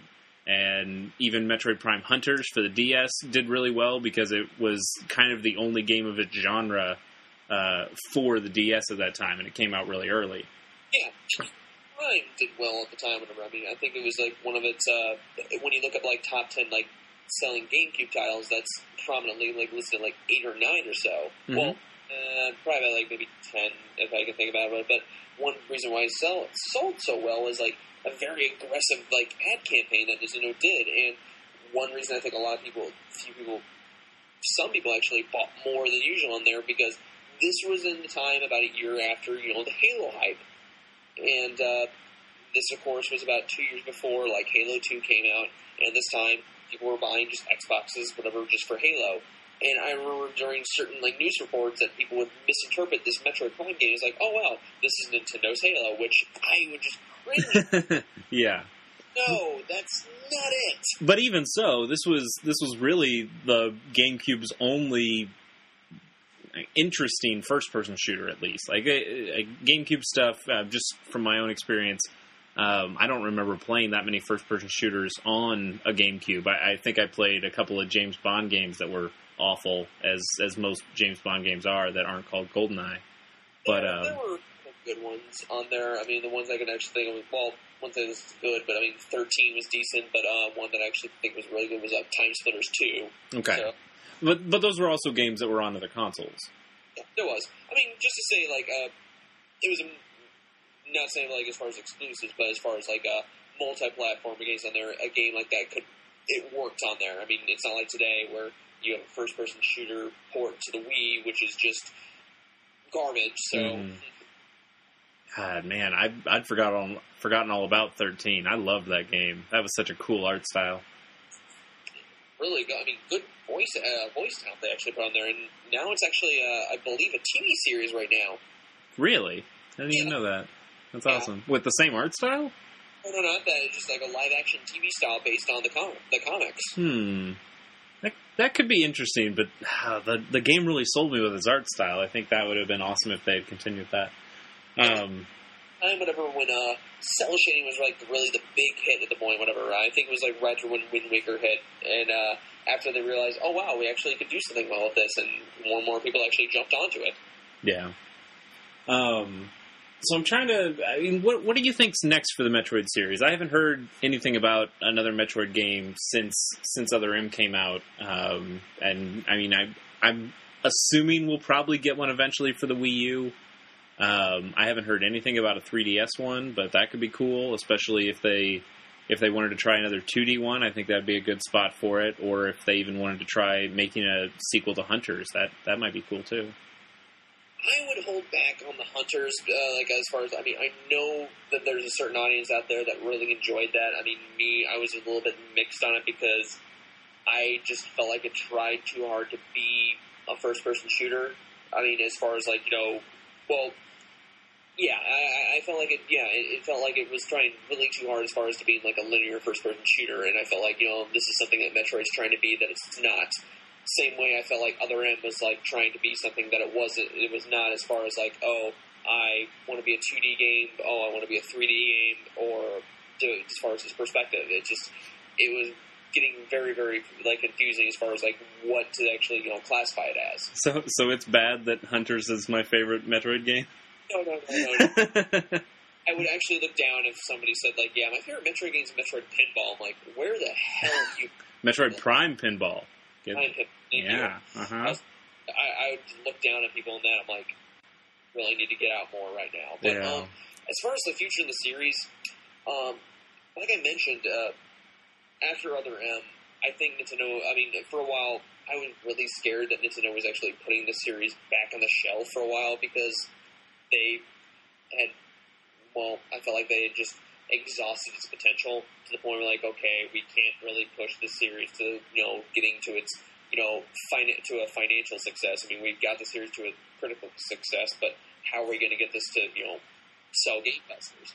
And I think they tried so hard, and I think, like, Other M was supposed to be their ace in the hole to not only lure the main, like, not only just the regular Wii audience, but also those who were not very familiar with the Metroid series, but also those who are familiar with the Ninja Gaiden series, actually, with the Team Ninja name. And it's really hard to me to actually see what's going on. I mean, Retro Studios, the guys who, like, Retro Studios, who were behind, like, the wonderful Prime trilogy, they're working on some, like, a new, like, something right now, but at this point, it's anybody's guess as good as, well, your guess is as good as mine as far as, like, okay, what they're working on is, like, a new Metroid title or something that Nintendo handed on to them or a new original title. But if I really had to put my money on it, I would have to say that it would be a 3DS title. I think that they could probably see themselves, like, going back to quasi, like, 2D, 3D title, whatever, or maybe borrow what, for instance, Shadow Complex did. Do something with, like, 3D environments, but in a 2D perspective. I think they actually could do something as far as, like, putting that whole ideal as far as pushing the series forward. I mean, but as far as, like, suggestions, keep the backtracking. One thing that really got me annoyed as far as, like, when later Prime titles came out was one thing that they, like, a couple reviewers I've read, and this made me kind of question them, realize, have you really played a Metroid title, was the thing that they got negative, like, were very negative about was the backtracking. I'm like, that's part of the Metroid universe, though. I mean, this is not a first-person shooter. It's supposed to be non-linear. You're supposed to go from different areas from one or not. Once you get this new ability or this new item, it's meant to actually, oh, wow, I now have this to go to a different area, or I can use this to open door. I mean, I want that to be returned in full effect, but also without the whole hand-holding aspect of, like, okay, if you're lost so much, here's a different area that you need to go to, here's your objective. I didn't mind that so much in Prime, like the first Prime when they introduced that, because it was, like I said, it was introduced more as far as, like, when you did not know what you were supposed to do for, like, 20 or 30 or even to an hour or so, like, what you weren't supposed to do. But that's, and, flesh out Samus' story a little bit more, but, have a good script around it. I mean, but when it comes to 3D Metroids, I'm still dead set on the whole idea, like, the whole first-person perspective is, like, the only thing actually is going to fit best with the series, so, I just feel like they wouldn't be able to change that, because I feel like with a third-person perspective, you're going to deal with, like, camera issues, polygon counts, and how, as far as, like, because I think what they wanted to go off was, like, okay, if Zelda could be in 3D, it can do this. Thing is, Zelda works in its own little realm as far as, like, when it comes to a targeting system, whereas in Metroid, you have so many different third-person perspective shooters that have lived and died by the camera angle. Right. And I fully expect the Metroid series maybe to hear something probably next year or so. This is just my gut feeling, but I really, I mean, it would make me sad inside to actually see the series be, like, shelved for probably another, the same length we got from between Super Metroid and Metroid Prime Fusion. I mean, I just couldn't bear that. I mean, it's just, to me, it's a series I like not only because of its gameplay, but also for its story. Like, I love its backstory, even though it's not from its original games, it's not really told that well, but just even, like, from, like, official canon magnas or player guides or anything like that. It's stuff like that, and plus, I'm just fascinated by the character Samus. I mean, obviously you have all these feminine characters that have, like, brought gaming to the fold, but Samus was one of those first few characters that did that, but also one that you could just, look at and like, I want to learn more about this character. I mean, Other M gave you that a little bit, but just not as much as that you wanted to see it. Sure, yeah, and I just hope that Other M didn't scare off Nintendo from making more Metroid games. It's never been a series that I've really had a whole lot of experience with, or even I've really cared a whole lot about. It's a series that I've respected a lot, and it's one that has always carried interest, even though I've never really gone in on that interest and actually played many of the games. You respect it. You respect it in the sense, like, only as far as, like, being people like this video game series, but also the fact, like, it has its place in history. Yeah, I'd be really sad to see see Samus become like just like the Ice Climbers for Smash Brothers. That, like, oh yeah, I remember those guys a long time ago on the one game that they had. Or something like Captain Falcon, where, yeah, F-Zero was cool, and they stopped making those games because, they just didn't sell that well. But it's kind of like I don't want Samus to be part of Nintendo's history. Well, I don't want Samus to only be part of Nintendo's history. I want her to be part of their future too. Yeah, it just feels like a little bit bipolarism from, like, Nintendo. It's like, when you hear its characters, like, Samus is featured prominently as far as, like, their cast of characters, even if they're with Kirby and even Star Fox or Link and Mario. It's just as far as, like, when it comes to sales and marketing, it's just, like, they never really push it out that much. Yeah, definitely. If it's cool with you, though, I'm going to keep my fingers crossed for a Star Fox game before I start thinking about another Metroid game.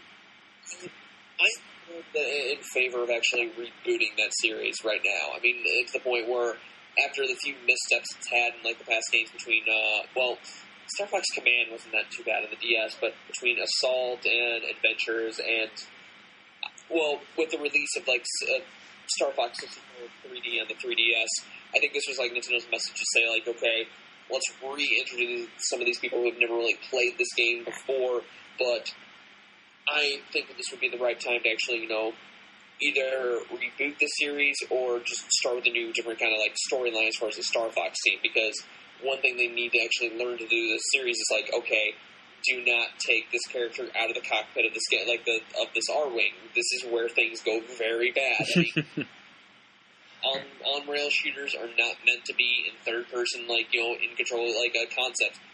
Keep these things settled into where they originally are to be, and go from there. Do from different mechanics as far as levels, and you'll be good. But I mean, I wouldn't mind seeing that being rebooted first, but.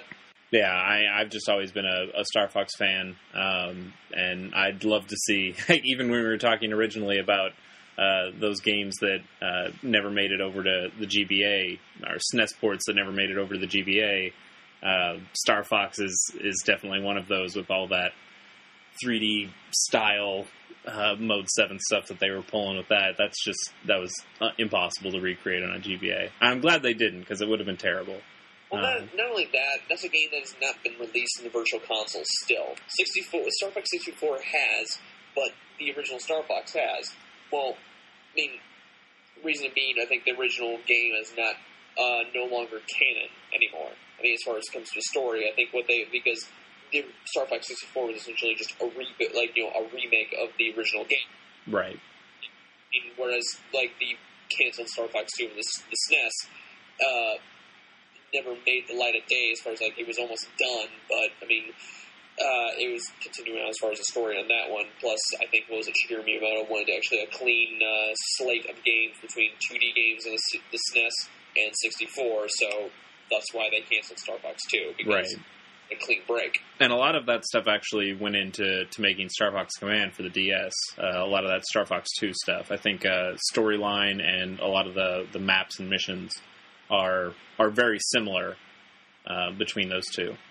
Oh yeah, there's a lot of that, and I think a lot of the Landmaster stuff, like, the Landmaster stuff, whatever, got into 64, that was supposed to be prominent in 2 as well. Mm-hmm.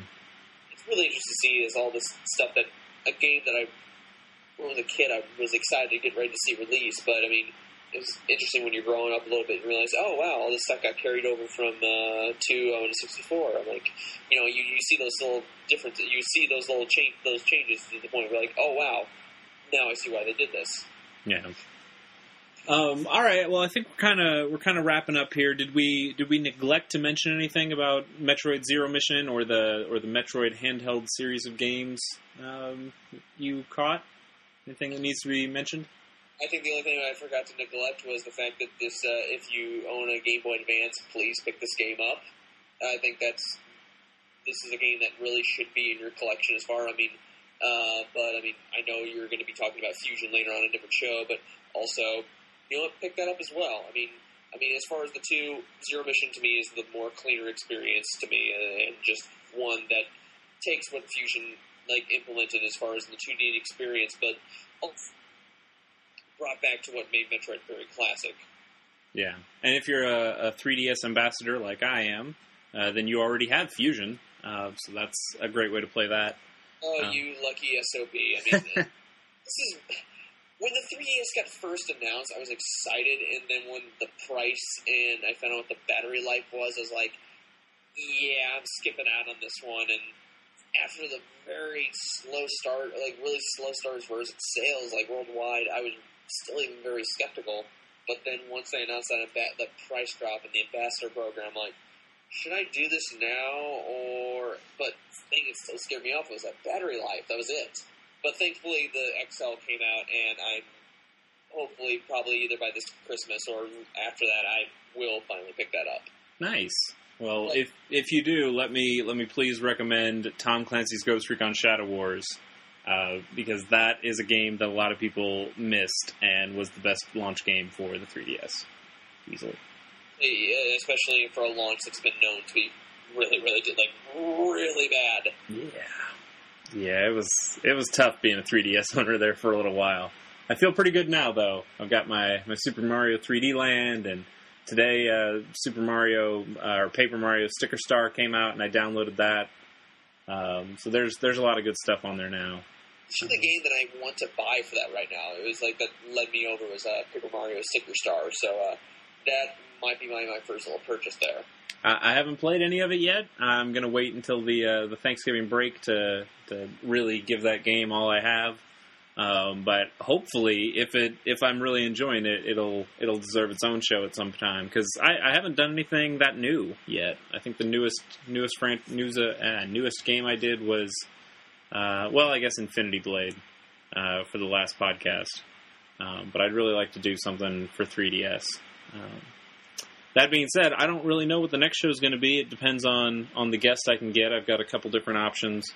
But I'll leave that up to chance and see what happens. But I'll make sure to mention it so people can write in. Harrison, would you like to give any plugs before we sign out? Yes. Well, as you at the beginning of the show, I currently write for a website called Infendo.com. Tagline was intelligent passion for all things Nintendo. Website is Infendo, INFENDO.com, and I participate in Infendo Radio, which is a weekly podcast on there with me and a couple of my other friends, Eugene and Scott, up at along with the other writers in Infendo. Small little startup site. I just started working there. Volunteer writing, because I worked there for peanuts. Because anybody who knows, when you write for online websites, from Telecommute, you're essentially working for peanuts. They tell you differently. Yeah, I've been working there since March and been podcasting since around late April or so.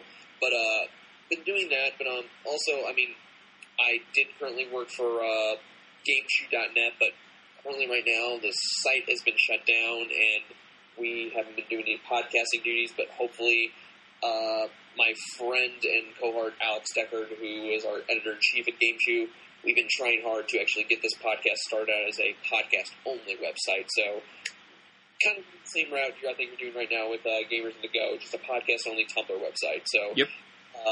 And I feel like that'd be the only way to go, because there are times where I've been doing the podcast and I just get exhausted doing that, especially with other stuff I'm doing, like freelancing for other papers, or just working my part-time job. And I'm like, I don't feel like writing a short 2-paragraph story for the site right now about games, and I got to that point can somebody else write this up? But that's the life of a blogger right now. You just got to keep yourself as far as up to as far as data traffic to actually get your readers to very interested. But podcasting itself keeps them interested as far as really quickly. But it's one thing that I've been, for as much as I've been doing it for the last 3-4 years, it's one thing I actually love doing, week in and week out. Especially about games. Yeah, definitely.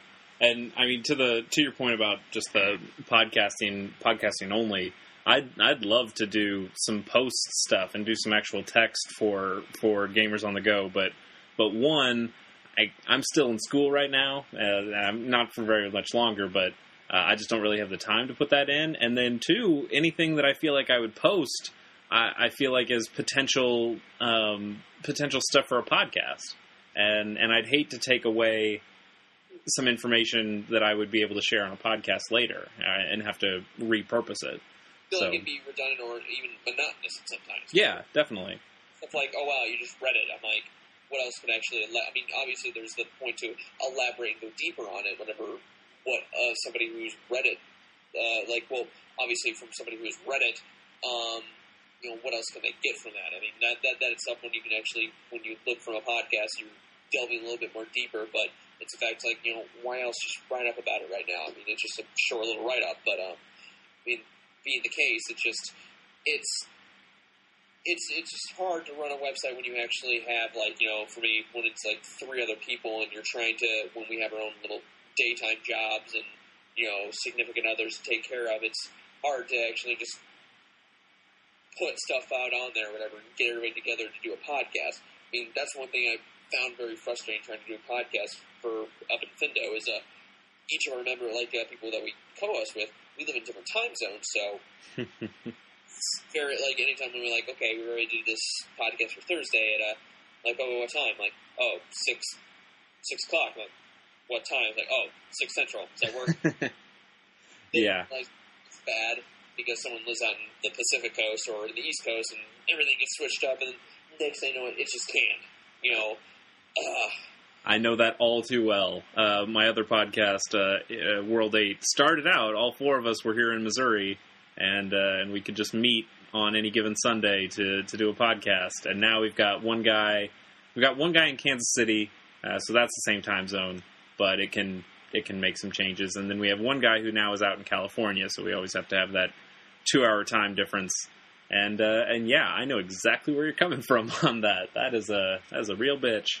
No, it's especially frustrating because, like, the last few episodes that we've been doing on Nintendo Radio was, like, the 2 episodes that we did ago was, we interviewed one of the main members of the Pure Nintendo Magazine Kickstarter, which I'm not sure if you heard about, whatever. It was a Kickstarter that just recently passed about a couple weeks ago, and it was from a site from Pure Nintendo. They wanted to recreate a bi-monthly magazine, to replace Nintendo Power. Right. And for a while, like, we got the guy on there or whatever to interview, but thing is, we had 3 separate attempts to get him on there. I mean, we had him already, but our other co-host didn't show up, and the thing is, I did not know how to record a podcast properly, and he had the right materials and applications, so I was like, I'm sitting there just BSing with this guy, whatever, for a while, whatever, that a very interesting guy, whatever. I mean, that's the thing, like, just texting away, whatever, like, for the instant message.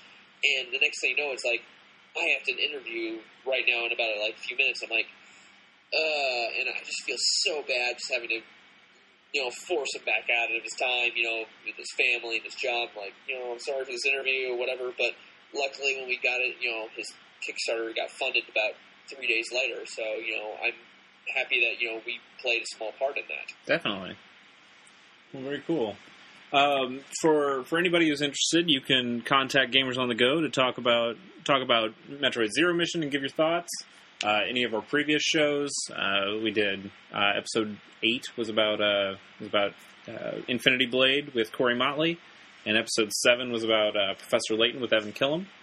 Like I said, I don't know what the next show is going to be, but maybe you could give me a suggestion on what you'd like to hear about. You can contact us at gotgpodcast@gmail.com.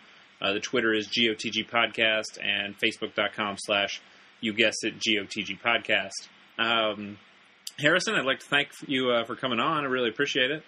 Hey, it's a very honor, actually, to be on here, and just, not only that, just to reminisce about, the Metroid series as well, and plus, a fantastic show you have on here. I mean, from the episodes I've listened to that before this interview, before this podcast episode has been recorded, you've got a very nice affinity for, both, like, podcast and recording, but also just know-how. It's, like, a very unique podcast.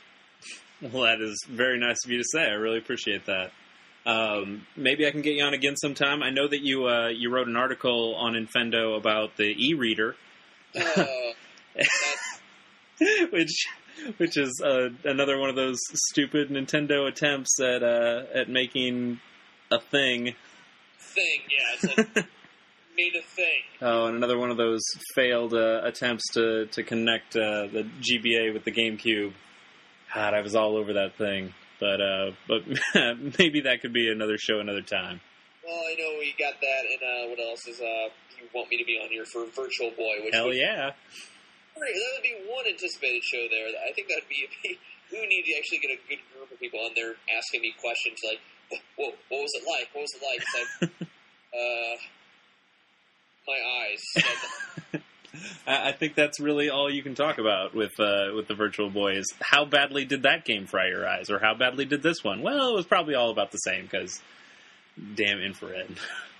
Was it worth it? Oh, it was worth a few 5 minutes of enjoyment. Oh, man. Well, thank you again, Harrison, for coming on, and for the rest of you, we'll try to come up with another show in some semblance of time, but I'm not exactly sure when it'll be, but probably after definitely after the Thanksgiving break, but hopefully not too far after that. So we'll talk to you guys soon.